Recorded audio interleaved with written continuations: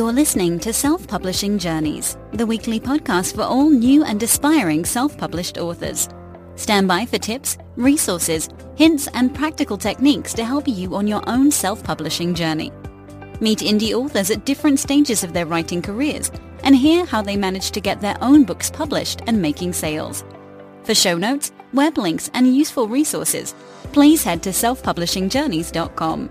Now, here's your show host, self-published author and digital marketer, Paul Teague. Hello and welcome to Self-Publishing Journeys episode number 109 for Monday the 2nd of April 2018. Today's guest is John Cronshaw, a self-published sci-fi and dystopian author. It's the third time on the podcast for John. We met at Carlisle's Borderlines Book Festival in 2016, and at that time John was about to self-publish his first book. When I spoke to him in January 2017, he'd just got that first book written. At the time of recording this, he's got 10 books listed on Amazon in various configurations, including short stories, box sets, and audiobooks. He's also started to collaborate with other authors now, and is building up his appearances at live events. When John and I chatted for the podcast, I started by asking him about the biggest changes in his indie author career since we'd last spoken. I think the main thing is taking collaboration by the horns.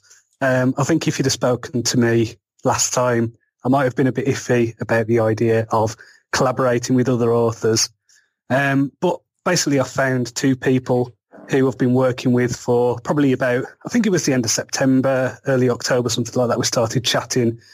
And we've just been working together on different projects. Like we've got a post-apocalyptic trilogy that we've drafted together. So we've got 3 books that we've written between us. And then we've got a podcast that we're going to be doing where we'll be releasing short story collections every month. So we've got this, and we're helping each other with things like, bouncing ideas about outlines if we're getting stuck with stories.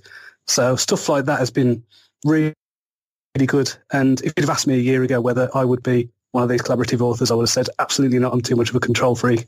But now the people I've found are great. So yeah, it's perfect. And you see, I'm in exactly the same place as you. I mean, I know you listen to my diaries sometimes, and I always say I don't play well with others. By which I mean, I find it difficult. I find it, it fudges the issue for me. I'm very used to getting my head down and getting on with things, and then when you become a committee, I'm worried about becoming a committee. And I'm fascinated by it. I'm fascinated by the way you started in the same place and you're enjoying it. And I know, you and I have got close links now with Hawk and Cleaver, who are a story studio. There are 4 guys work together there, and I've kind of got it's like a flame. I almost want to put my hand into it to see if it burns with this collaboration. And you've done it, and you love it by the sounds of it. Yeah, it's really great. I think what I found really rewarding about it is, writing is usually a solitary thing. You've got your head down, you're trying to work out problems yourself. If I've got a problem with a storyline, I just go, I can't figure this out, and then Lynn or Killian will just go, do this, or here's an idea, why not try this? And it might not be what I go for, but it's having that kind of sounding board and just people who are in the story with you kind of doing it. It's really, really helpful, and it's just less lonely, I suppose, as well, in the kind of practical thing of it. It feels more like when I was working at a newspaper where you'd be talking to other journalists, and more of a kind of collaborative thing where we've all got to get this thing done together. We've got our own deadlines and things like that. So, yeah, it's been just really good. Yeah, I interviewed Martha Carr from 20 Books to 50K fame. And it's funny, I, like you, was reluctant about collaboration. And when I heard Martha's talk at 20 Books in London, I thought never has collaboration sounded more appealing to me when I listened to what Martha had to say. And the secret seems to be that, she kind of knows what she's doing and she's very organised. Presumably, you've got to have a bit of that when you're collaborating with people. Otherwise it's like herding cats. Well, I think it's finding the right people. I think if I was to just go out and go, I want to collaborate with someone, please join me, I don't think it would work. I think I've been lucky that I've been friends online with these people for best part of a year at least before, we kind of suggested this idea as a joke. And it was just to do like a little short story kind of thing. And then it's just kind of spiraled from there, really. So, yeah, I mean, I think there's a lot of different ways as well of I mean, the Martha Cars thing is, it's about the shared universe.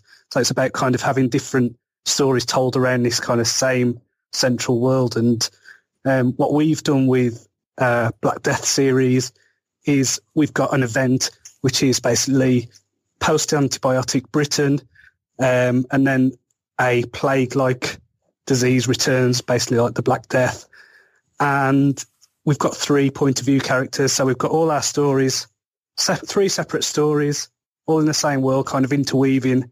And then in the final book, they're all coming together for the kind of big finale of the series. So the last book has been the most difficult to do because, we're having a lot more kind of, our characters are appearing in each of the scenes and things like that. But it's just been really fun to do. And just, really a lot of fun. And at the moment, though, I believe your everything's being held up by a slightly more basic problem, which is getting the banking sorted out. Yeah. So, I mean, I think when I was at the 20 Books conference, which is, a month ago now at least, I think we'd just started getting all the bank stuff together. And I think I received my thing to sign the week after. And I've had to send it to Canada because Lynn is a Canadian-based author. And then we're just basically having Lloyd's documents going between different countries. So I don't know how many, what our carbon footprint is for this application, but it's bound to be pretty big. Now, I can remember setting up a company with somebody in the UK. I didn't even think it would be possible to get a bank account with a third party in a different country. Has that been straightforward? Luckily, Lynn is a British citizen, and it does have a UK address as well as living abroad. So I think we're lucky in that respect. I mean, there's still, one of us is based in Northern Ireland, me and Morecambe, and then, the guy in Canada. So, I think the LLP was really easy to set up. So we've got a company set up. We've got a website that's being built.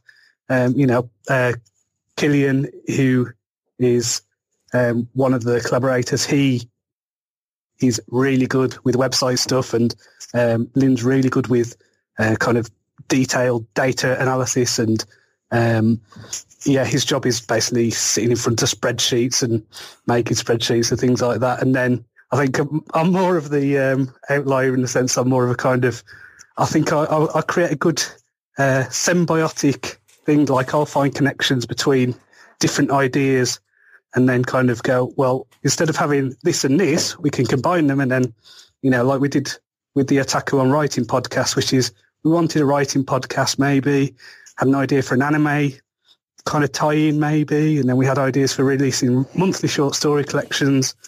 And so we're kind of pulling all those things together into one thing. So we're doing writers looking at Japanese cartoons, seeing what we can learn, transforming them into short stories, like kind of brainstorming ideas around them, and then releasing them every month. So we're kind of going to be having the tie-in to the books, back to the podcast, back to the books, and kind of keep building up like that every month. So I've got to ask you, are you creating a story studio? We've set up a press. We've got No World Press, which is the publishing company that releases stuff under. I think a story studio, to me at least, implies a broader kind of sense of storytelling. So at the minute, we are just focused on books, releasing books. But I mean, if we end up, writing screenplays or radio plays or things like that, then I think, maybe we could be classed as a studio. But I think I think it needs to be more than just, basically writing books together, if that makes sense. And I always wonder, how do you manage the money here? Because, with books, these things go for 70 years after your death, for instance. So, you're looking at something, commitment that's longer than marriage, frankly. Longer than kids, longer than marriage. I was nervous about getting married, so how have you organised those things? And particularly, you've got another British citizen there. So I guess, is it all kind of British law? Yeah, so it's all within that. So so we've got a limited liability partnership. We split it 3 ways. We've got basically an agreement set up where unless someone kind of pulls out or whatever, then we get 25% of the profits each. And then the other 25% goes back into the business for investment or for building it up in terms of marketing and things like that. So, we've got that kind of set up, and then obviously that will just link to our estates and things like that. So, yeah, I suppose that's it, really. It's dead serious, this, isn't it? Very serious stuff. It was a big learning curve, but luckily, one of the partners has done this sort of thing before. He's set up businesses and things like that, so he was able to kind of take the lead on that and just go, right, you need to sign this bit. This is this. So it was, probably a lot easier than it could have been. Now, I follow what you do in a friendly stalker kind of way on social media and on your podcast. I'm very interested in what you're doing all of the time, and you've gone very broad. So when you and I first spoke, you hadn't even got your first book published, and now you've got a lot of fingers in a lot of very interesting pies, I think. You're really it feels to me like you really are creating an author, a creative business now. You've really moved on in that way, I think. Oh, definitely. Yeah. And it's growing, and it's going to continue to grow. And I've got, I was telling my wife yesterday, like I was walking Digit the other day. He's my new guide dog. He's wonderful. Hey, we're talking about Digit. Don't worry. We've got a special section for Digit. Don't worry. Fantastic. Yeah. Well, so I was out walking the other day, and I came up with this great idea for a new sci-fi series. And then I just thought to myself, well, right, okay, I'll do that once I've finished, reading the Black Death series, and then I've got Wasteland Book 4, I've got Blind Gambit to finish, and then I've got these 2 fantasy series that I want to write. So I've got enough to keep me going for a long time. There's a lot of different things that I'm trying to do in terms of just kind of growing. I suppose it's my brand as an author as well, because I'm very conscious that I don't want to be one of these authors who is known for just post-apocalyptic stuff, which is why I've made a real kind of conscious effort to lay out early on with my short story collections, fantasy, science fiction, post-apocalyptic, like they're the genres that I'm interested in. And this latest book is lit RPG, so it's, set in a video game world. But I'm also using it. It's one of these books that I'm doing for myself as a kind of passion project, in the sense that it is about dealing with blindness and visual impairment and things like that. So, there's just a lot of different channels and a lot of different revenue streams that I want to build up. So the audio and the ebooks and things like that. So, yeah. I know that your wife is getting proofreading qualifications too. Is this also kind of part of the broader business plan, that the two of you can then work in the business together, and the proofreading side of things is just another way of another income stream? Exactly. So I mean, this part of it is, I think, doing it to kind of help me out to cut costs on editing and things like that. But, we're looking at setting up our own business as well. So setting up our own LLP, so we can pool our author business, our publishing business together. So, so we're looking at that very seriously.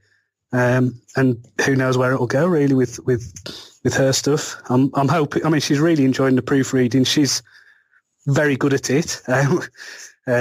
She did my PhD thesis and has done a lot of proofreading for me over the years, and she's got a really good eye for structure and cohesion and things like that. So, I think she'll be great at it. What would we do without our wives, eh? My wife had to type my dissertation. These were the days, I'm so old, these was when it was typewriter, when my wife did my dissertation.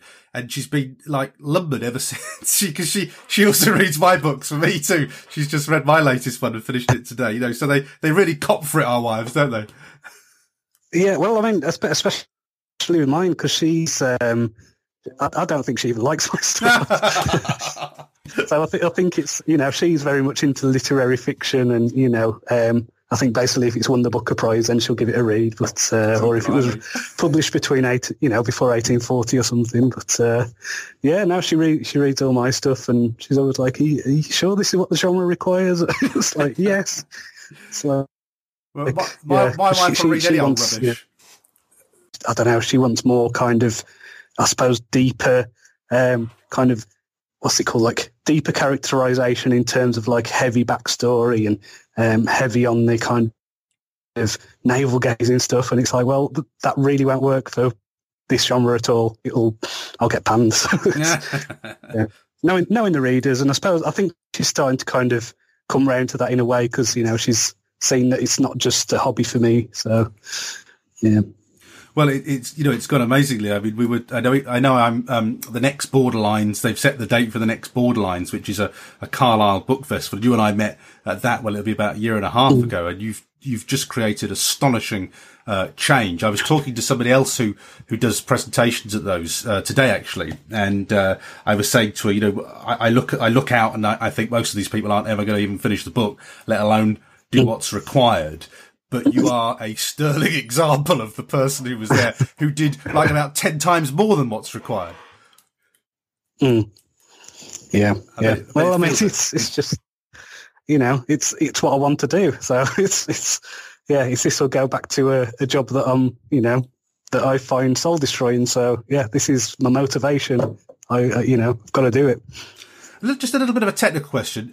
You said you've got an LLP. Now, for most businesses, LLP, I think, is a structure that a lot of the Americans use, but LLP is a structure you could use in the UK. And I know I think I looked at LLP before because of certain tax advantages. It is actually an LLP you've gone for, not limited or sole trader.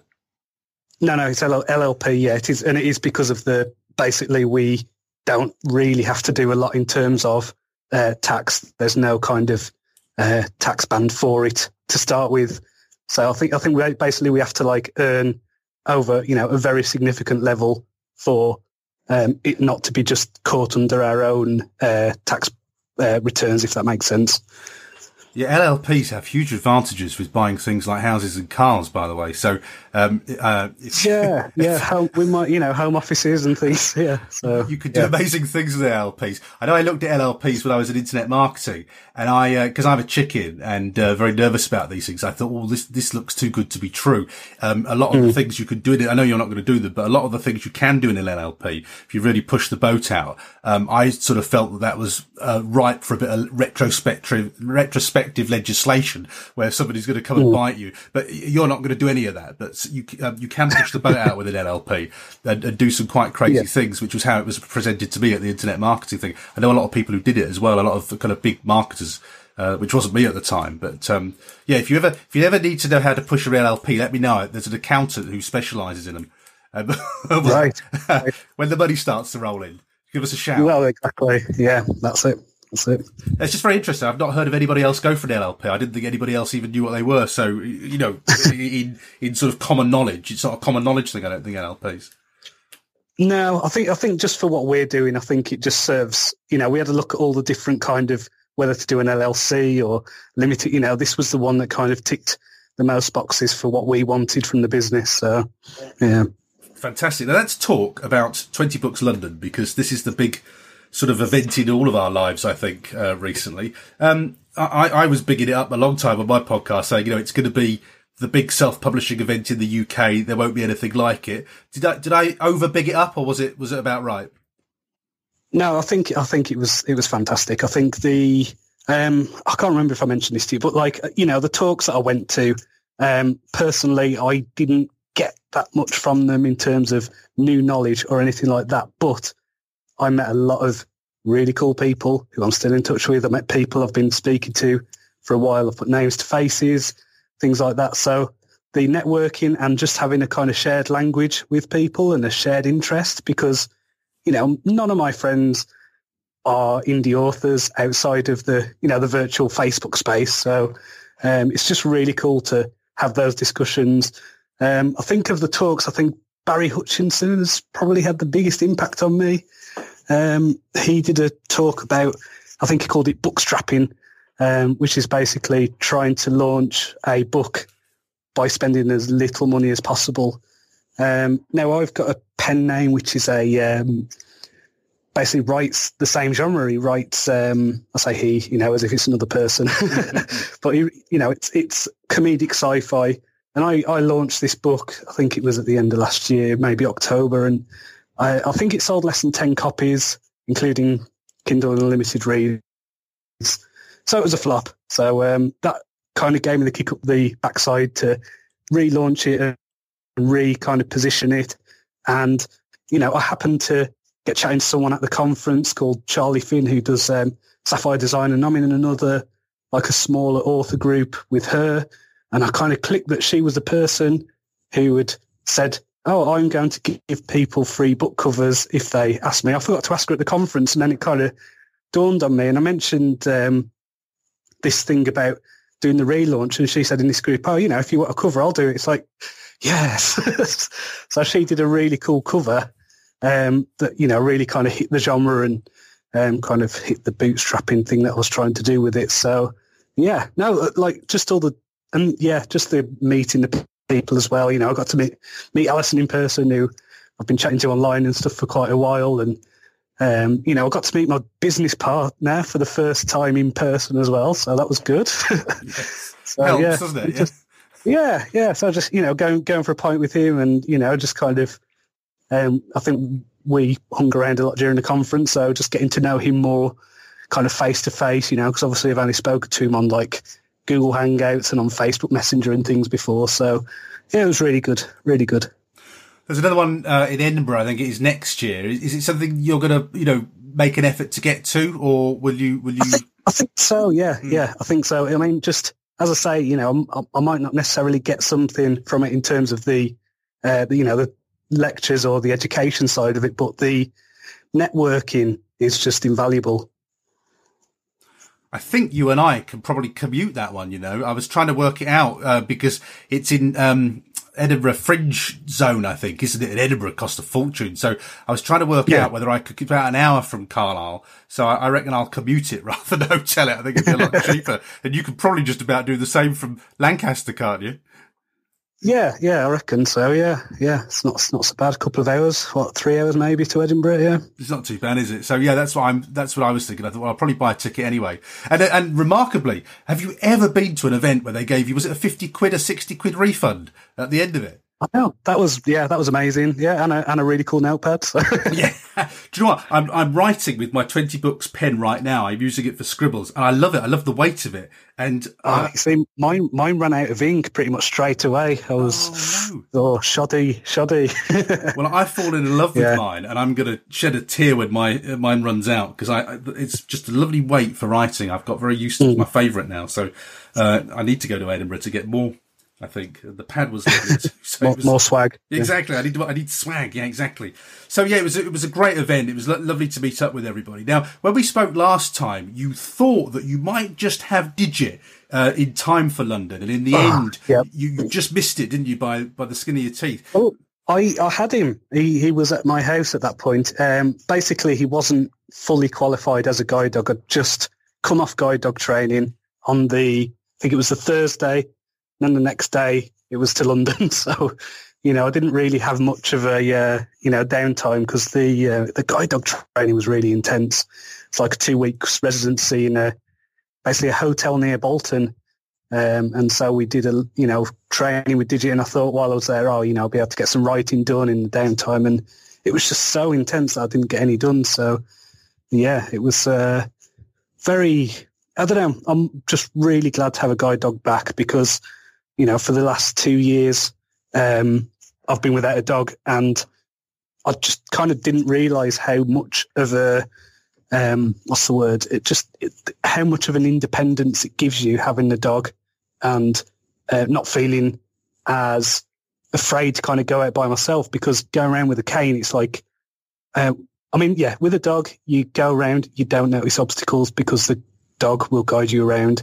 With a cane, you're almost reacting to everything, every little obstacle, everything. It's like it's a really different way of kind of engaging with the world. So, I'm just so glad to have a dog back. It's brilliant. Well, I want to go into this a little bit because I'm really interested in your Blind Gambit book, which talks about your experiences.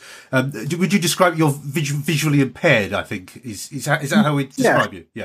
Yeah. So I mean, like my left eye is useless, and it's a bit like I always describe it as being a bit like looking through a toilet roll tube with your right eye.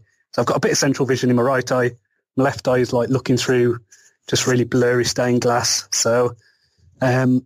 So Blind Gambit is basically, I'm picking the lit RPG genre because I can, I can make it fun. It's about a video game world. It's that kind of side of it is almost a very, a simple hero's journey kind of plot where the main guy has to, go through all these challenges and do things with mentors and, build up in order to take on this big challenge. But then alongside this, I've got this real world stuff where the main piece of speculative technology within this kind of world is this thing I'm calling a B chip, which is essentially a implant that you get in the base of your brain that allows people with visual impairment to kind of see within a virtual world. So it kind of bypasses the optic nerve. I mean, there's a lot of... I could go into the technicals, but I don't... It's like Geordi in Star Trek, The Next Generation. Is it that kind of... His visor did something like that, didn't it? Yeah. I mean, if you imagine it'd be like if you couldn't see the real world at all, but then you could close your eyes and, go into a video game. So it's that kind of thing. And the idea is that the video game world is at risk. And then within the real world, you've got this kid who's, about 16. He's kind of coming to the terms with the fact that he's just lost his sight. His mum's getting at him about, you need to get support, you need to get help, and he doesn't want support. And, there's all these different kind of things that have, they've all run through my head about independence and about just kind of dealing with, almost coming to terms with something like that and kind of accepting that, yes, you do need support, but at the same time, there's a lot of value in doing things like being allowed to make your own mistakes and learning from, I suppose, just in the way that everybody else learns, where, the worst thing I think you can do for someone who is blind is to move them away from things and to stop them from doing things. They need to make the mistakes and they need to hurt themselves and things like that so they learn like everybody else learns. So it's about that, and it's, I'm using it as to kind of explore some issues that have been really kind of difficult for me to explore. But I think, now I've done the first draft, I've finished the first draft today as I'm talking to you, I think it's the best thing I've written. It's the most raw and honest thing I've written as well. So, I'm really pleased with it. Well, I'm going to make a Teague podcast prediction because with my kind of reporting head on, my instinct for what makes a good story with radio and things like that. I think this one could kind of very easily be the book that brings you to a wider audience, because to me it has all the constituent parts in that you are visually impaired. So as you say, it's extremely raw and personal, but also because you're tackling something quite unique and something that a lot of people will have an experience of and that probably won't be articulated very often in books, in the way that you've done it. So to me, this has, I can see it all now, you see, because with my local radio head on, thinking, right, what makes a good guest? Because it's a great talking point because you experience the same issues as your character does. You've got Digit, which looks great on the telly, and I can see. You see, I think it's perfect. So I got to tell you, I would press release this one. Oh, definitely. I mean, I've got my eyes on, there's things like the Guide Dogs magazine and the RNIB radio and things like that. So, I'm kind of looking at that, and this is going to be a very different tactical launch, in the sense that it is going to be more about traditional media than the rest of my stuff. Because, I think, I did an article the other day for The Guardian, which is about just kind of issues people have with guide dog access. And, just thinking about that and thinking about how this ties in, I'm more than happy to talk to people about these issues. And, if it does tie into what I'm doing with my book, then all the better. But, I'm passionate about these issues anyway. So, I think it'll be really, really good if I can kind of get that. And, I think doing the piece with The Guardian, I can leverage that as well, and kind of hopefully it'll kind of feed on the. I found this when I was working in the press. It's like you almost look at what the other papers are doing, and then it's like, well, why aren't we doing this? So there's almost like a self-feeding thing that goes on within traditional press. So yeah, I'm going to definitely exploit that. Well, you've got an official Paul's podcast prediction on that one. All right, so you heard it here first. I think that's going to fly, that one, because I think that's got media all over it. Do you know Janet Murray, by the way? Have you heard of Janet Murray? Yeah, why do I know that name? Look her up. Name. She's a press lady. I think she's got involvement with The Guardian, but she's all about making the most of your press. She's on Facebook. She does the PR thing. Does she do a PR podcast? Is that what it is? Soulful PR? That's the one. Yeah. There we go. I knew her name. Yeah. Well, just put her on your radar, because that's got press all over it, that one, I think. Yeah. So, definitely. And, guide dogs are interested as well. And so, yeah, it's got all the prerequisites for a great story. It's a great, you're a good guest. It's just got everything, John. So just trust me, it's got everything. Go for it. It needs to go press, that one. They'll love it. But I think the concept's great. I just love it. It's such a strong, concept. I just love everything about it. So, cause as I say, I stalk you in a healthy way and listen to all this. Honestly, it is healthy. It's only professional interest, honestly. Which brings me to your author podcast, which is where I hear a lot of this stuff. I think you started that since, I feel like I've been listening to it for a long time, but I don't think you'd started that when we last spoke, had you? No, I think it probably wasn't too long after. I think I'd just put out the 22nd episodes, so I've been doing them every week. So I've been doing it for nearly 6 months. Well, I like it. I look forward to arriving on a Sunday, and I always have a listen. And is that you playing guitar at the beginning, by the way? Yeah. So that was just me noodling on the guitar. Well, it works, it's really relaxing. I got some frenetic thing on my crypto thing that scares the life out of everybody when it comes on. But I really like yours. It's always just nice for a Sunday, that. It's like, sit down and listen to John. It's nice. Yeah. I wanted it to be a bit like, I don't know, like a kind of craft corner almost, the way it was like on what was it, Heartbeat, I think it was, the, Tony Hart thing. So. That's right, yeah. Oh, the Potter's Wheel. The gallery. Yeah, that's the one. Well, I really enjoy it. It's a very good podcast. How do you sort of put it together? How long does it take you to put together something? Not long. I sit there, I record it, and then I do a quick kind of edit where I usually just get rid of the long pauses where I'm thinking about what I'm going to say next, and then just I think in total I'd probably spend about an hour on a Sunday doing it. So yeah, it's just kind of quick, really. So.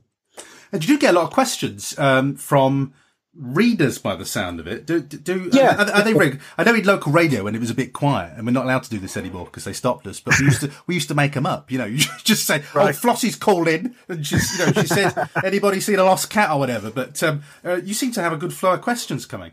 Yeah, I mean, it's not every week. I'll get some, and then sometimes I'll get a flurry. It's usually because I put a thing now in my my mailing list, just saying, if you've got any questions for me to answer on the podcast, I will. And I also, to start with, to kind of get that rolling, I did a thing where I said, the most, judged by me, the most entertaining question will get a paperback. So there was, an incentive there to get the questions rolling. And I think, with those sort of things, it feeds on itself. So, yeah, if people hear questions or the opportunity, then they ask them. So, yeah, it's good. I'll have to try that. The most interesting question doesn't get one of my paperbacks. I'll have to see how that goes.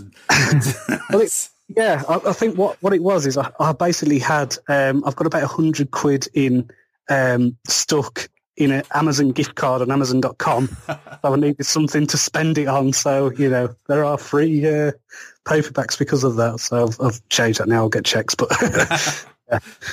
I got to ask you about your live readings, because last time I think you'd stood up at some kind of open mic night or something in Lancaster, I think it was. Was it the Story Institute or something? I was expressing horror at the way you do this. Oh, well, I've been invited to do another thing on next Sunday. I did the last one, End of the Pier Festival in Morecambe. I just did a kind of impromptu reading there, and then I've been invited to the one on next Sunday.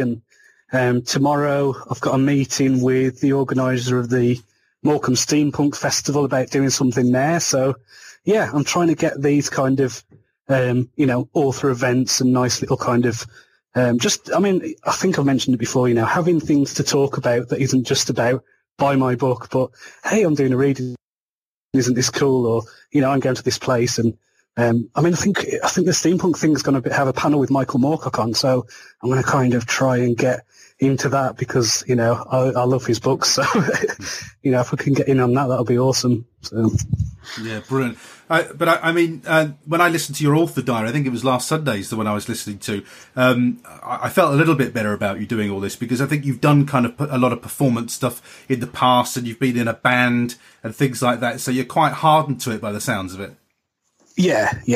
Now, I suppose I say, yeah, I think actually I used to be really shy with stuff like that. And I think being in a band and being in the type of band that we were in, which was just really stupid and, we did it to get laughs and whatever. So, the fact that I just stood up there and it was ridiculous, I think that kind of really helped me kind of come out of my shell in terms of confidence performing in front of people because, the worst thing that can happen is you just get laughed at or heckled and then, whatever.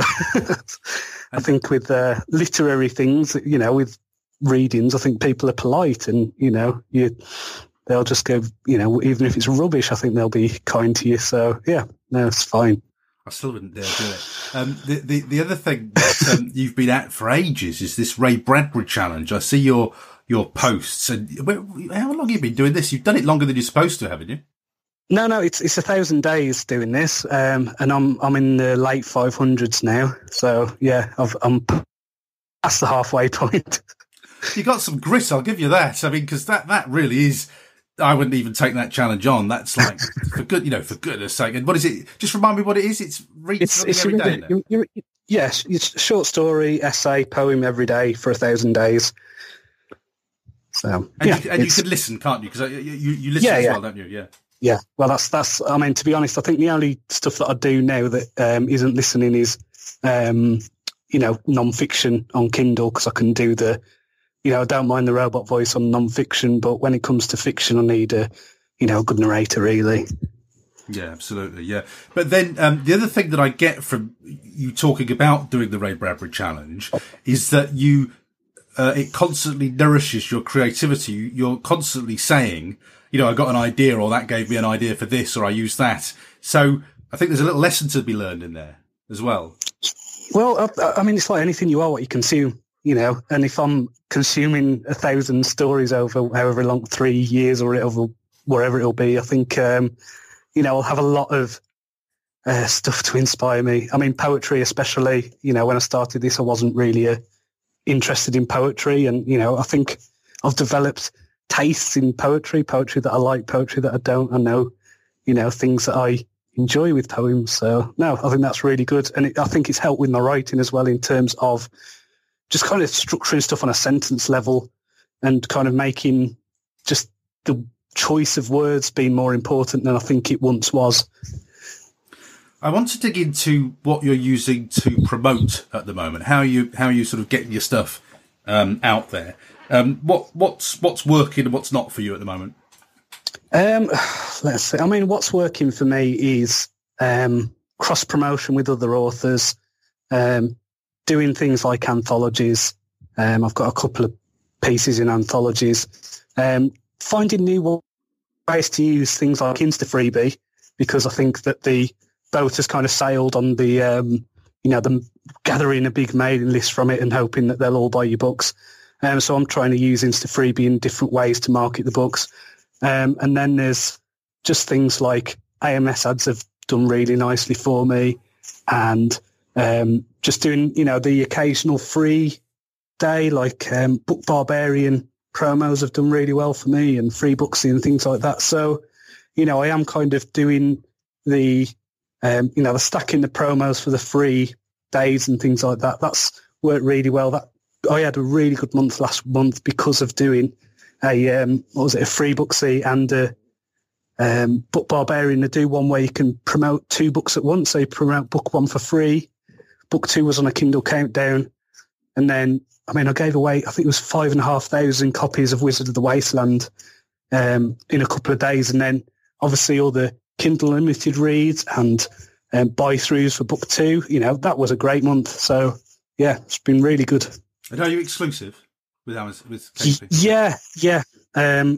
I want to go wide eventually. It's just especially with writing in post-apocalyptic, I think a lot of the readers in that genre are in Kindle Unlimited because there's a lot of books and you just get a lot of page reads. And, I think, December was my worst month and that was only kind of propped up because of KU reads. I think I sold something like 100 copies of the first book, all the books overall. But then, I think the KU reads kind of made it up to kind of maybe triple that. So it was, it was well worth being in it for that. Long term, I mean, I've said it before, I want to be, wider. But yeah, it's unless somebody comes along with a business model that is going to kind of compete with that, it's a really hard proposition for authors to kind of turn you back on. So yeah, it's hard to go cold turkey on KU reads when you've done a promo and seen you sort of making money on a free book, on a free promo through reads. Shifting lots of books and then getting the read throughs, it's just intoxicating, really. It's and as you say, no one does anything like it either. And now, Book Barbarian, I don't know anything about, never heard of it. Can you just talk me through that? Because I do like that 1-2 kind of approach. Yeah, so they just focus on science fiction and fantasy. They're very good. Yeah, I don't do any other genres, but they've got a really good mailing list, and I've run promos with them a couple of times, and they've always shifted a lot of copies. So yeah, really, really pleased with them. Yeah, no, I can't say a bad thing about them. I've tried a few different promo sites now, and I think for what I'm doing anyway, they've worked the best. Yeah, Free Booksy, I'm pleased to hear you saying that you like Free Booksy too, because I've always gone very well with Free Booksy. I call it the poor man's book, but it is, isn't it? It actually does create, I think, great traffic and great. You can have a good month with a Free Booksy. I think not an astonishing month, but a good month with a Free Booksy. Yeah, I mean, as I say, with the stacking of that with Book Barbarian, I think it led to a really good month. So yeah, and because I'd just released the box set as well at the end of January, so people were either picking up the the second book and the third book, or they were just going straight for the box set. So that was nice. How about Amazon Ads? You said they're going well. Are you doing the old Brian Meeks thing, following his book and his technique? You know what I did to start with. But to be honest, now it's not as effective for me to do it that way. I found that basically doing an ad with a big, a really large amount of authors and titles, and then using that to whittle it down and get a focused set of, I think I've got about 80 keywords now that I use, which is, people say, you need at least 400 or whatever. But yeah, I'm finding 80 that are really focused and really specific that I know have returned in the past are working really well for me. So yeah, it's just about, to be honest, I think getting Amazon to spend your money is you just say that you want to spend a ridiculous amount a day. I've got I always get them mixed up. The ones that I think it's the product display ads, isn't it? I get them mixed up. They're the ones. Yeah, basically the ones that you end up having to do a higher bid. Like, I say that I want to spend $2,000 budget on those. And I did have the realization the other day that if my Amazon decided to cash in on all my bids, I would be bankrupt. Probably lose my house, but it's nowhere near that at all what they spend. And so there is a bit of thing. I did have the thing the other day though, where I had one of my keywords at $24, not 24 cents. So easy to do. Yeah, so I ended up losing, I think it was only $12, but it was in a matter of hours, and it's like, right, I do check them a couple of times a day to kind of keep up. So luckily I caught that out, but yeah, it's just, you've got to be so careful because they will just swallow your money if you're not on top of things. Yeah, it is very unnerving putting those high amounts in. I remember reading Brian Meeks' book, because that's probably where you got it from too, because I would never have done that if Brian Meeks hadn't said that's fine. But I had forgotten to look at mine the other day. I'm struggling with them for fiction, but non-fiction, they're doing fine. But I thought, oh, blimey, I haven't even looked at these things for a while. I could have spent a fortune for all I know, like you. So you do have to keep your head on it, don't you, in case you have a big spending day. Yeah, and I think as well, just messing around, doing A/B testing with different copy has really helped me kind of whittle down to a copy that sells as well. I've got one ad running, and I just keep copying it. Like, it gets returns of, like, when it's the percentage, and I'm getting like 8%, 6%, and it's like the click through and the buy-in is just amazingly high for that. So I'm just keeping that one running. It's lovely. Yeah, well, that's what I call a magic money tree. That's the whole point of, it's what, who's the guy who does the Facebook ads? Michael. Mike Cooper. Yeah. Michael Cooper. Yeah. The whole point of all the testing that you've done is to get a magic money tree where you just, you shake it, you put £10 in, you get £100 back, or whatever it is. But that's beautiful marketing. And when you got one of those, you just ramp it up, and it's a money machine. Which is perfect. Yeah. And what I've done as well is, because that particular copy has worked so well, because I've got the box set as well, it works on the box set as well. So it's selling that, and yeah, it's great. So I just want to work out a way that I can get Amazon to kind of spend even more of my money. So that's the issue I'm having. I want them to, but now they're just they're not biting as much as I'd like. But yeah, returns there. Have you given up with Facebook now, John? Facebook ads. I never really used them, to be honest. I think I spent a bit of time looking at them, and now they're on my list.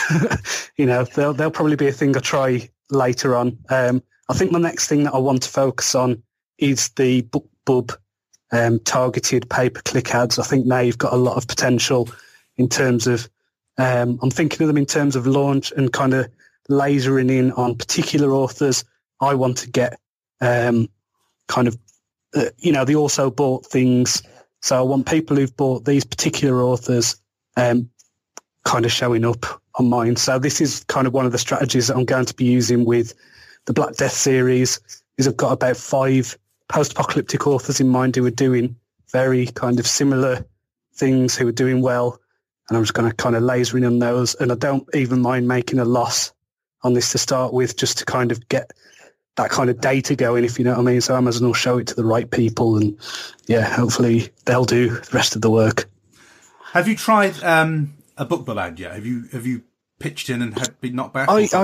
I've been I'll get knocked back every few weeks, I think. So yeah, I've tried a few times. Yeah, it's I will see. I mean, that's the thing I think we all want, isn't it? And I mean, how long did it take you to get it? I think, eventually I'm sure I'll get one, and I'm sure it'll help when I do. But I'm just finding other ways to just kind of reach the right fans. And I don't know, I'm a lot pickier. I think I've got the kind of thing of I'm really not wanting people who this book isn't going to be right to almost, I don't even want them to try it. I want to kind of reach the right people and, continue to do that, because then I can get the better reviews and things like that. So yeah, I think my focus now is to focus, is to kind of work out who exactly my audience is, and reach out to them in different ways.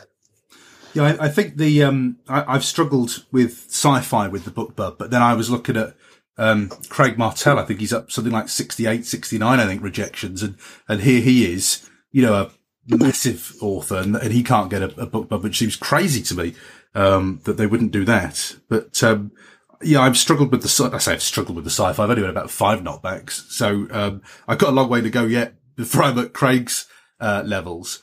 But I think you have to watch BookBubs in that they're very, very good, and you can't really knock them.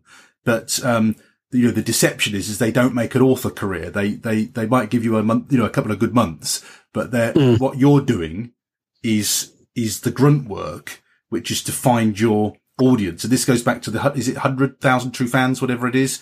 1,000 true fans. Yeah. And I think yours is the sort of cannier, long-term option. No one's going to knock a BookBub, but I do think yours is the cannier long-term option because, BookBub's like a fair weather friend is that it will, it's great when you're having a laugh in the pub, but it forgets you the next day. and then you're still left with no fans, no mates.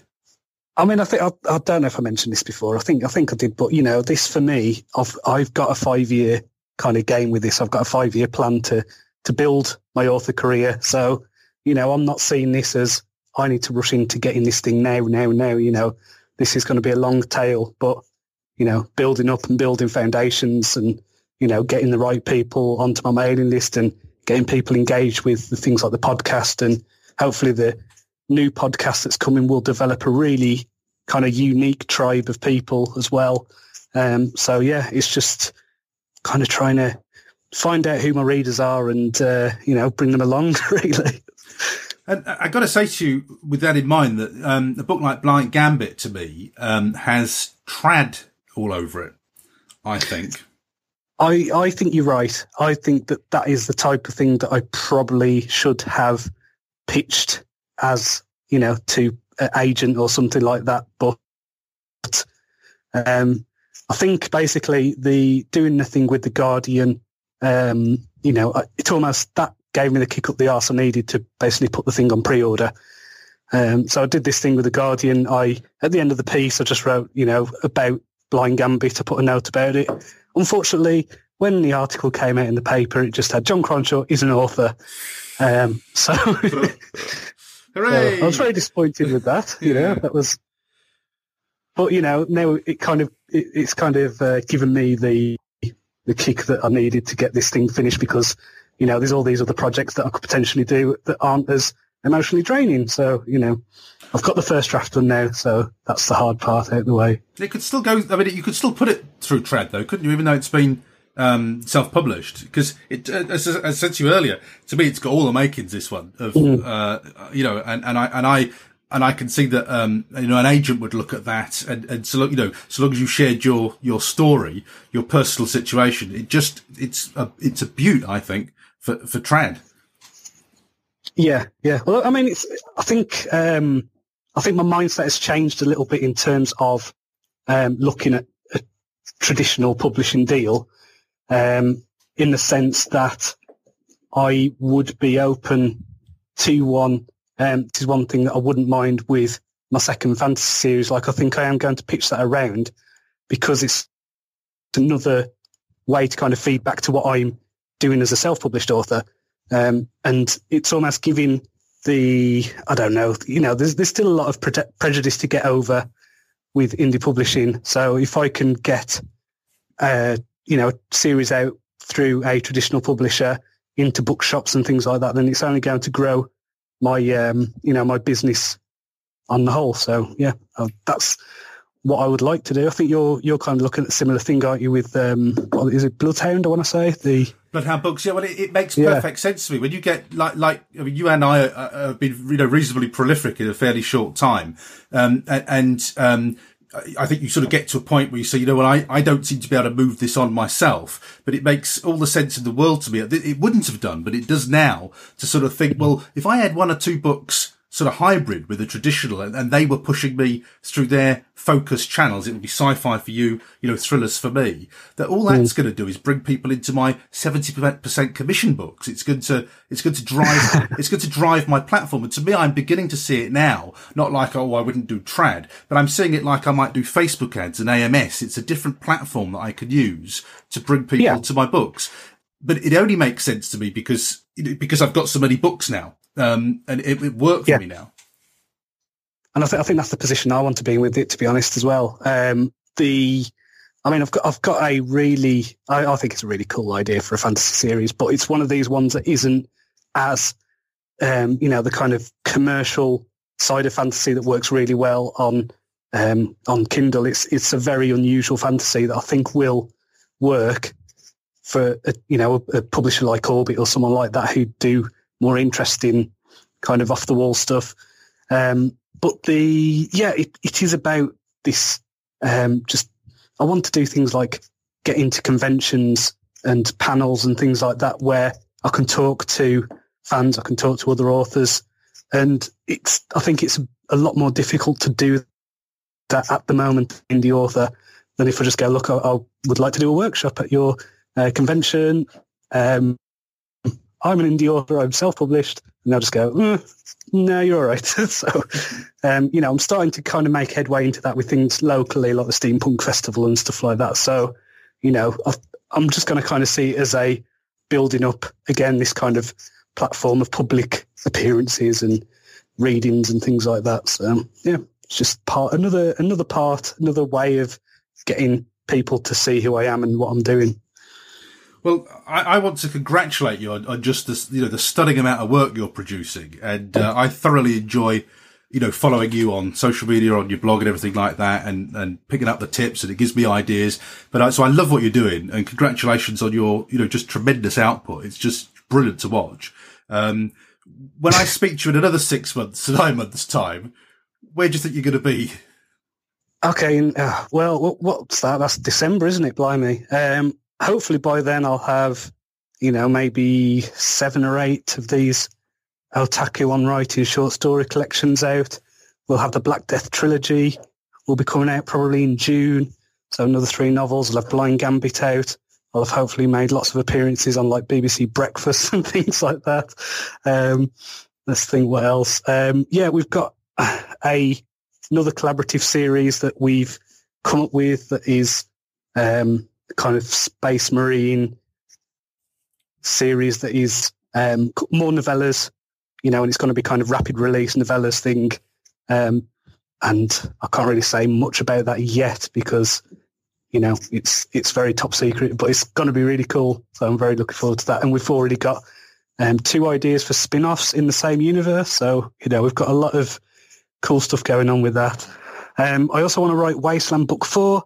And I've just bought the cover for that and for the first book in what I'm calling my Ravenglass Chronicles, which is a fantasy series that I've probably been world building for about 5 years now. So going to finally pull the trigger on that and write that probably first half of next year because it's going to be a bit of an epic. So, I think that's where we'll be.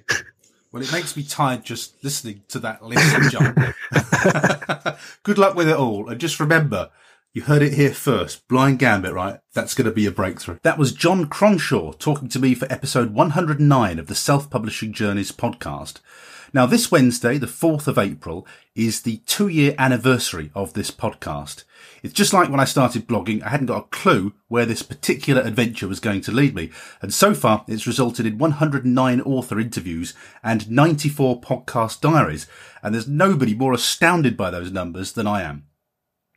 To mark the occasion, I'm going to be releasing a special 2-year anniversary edition of the podcast on Wednesday, the 4th of April, 2018.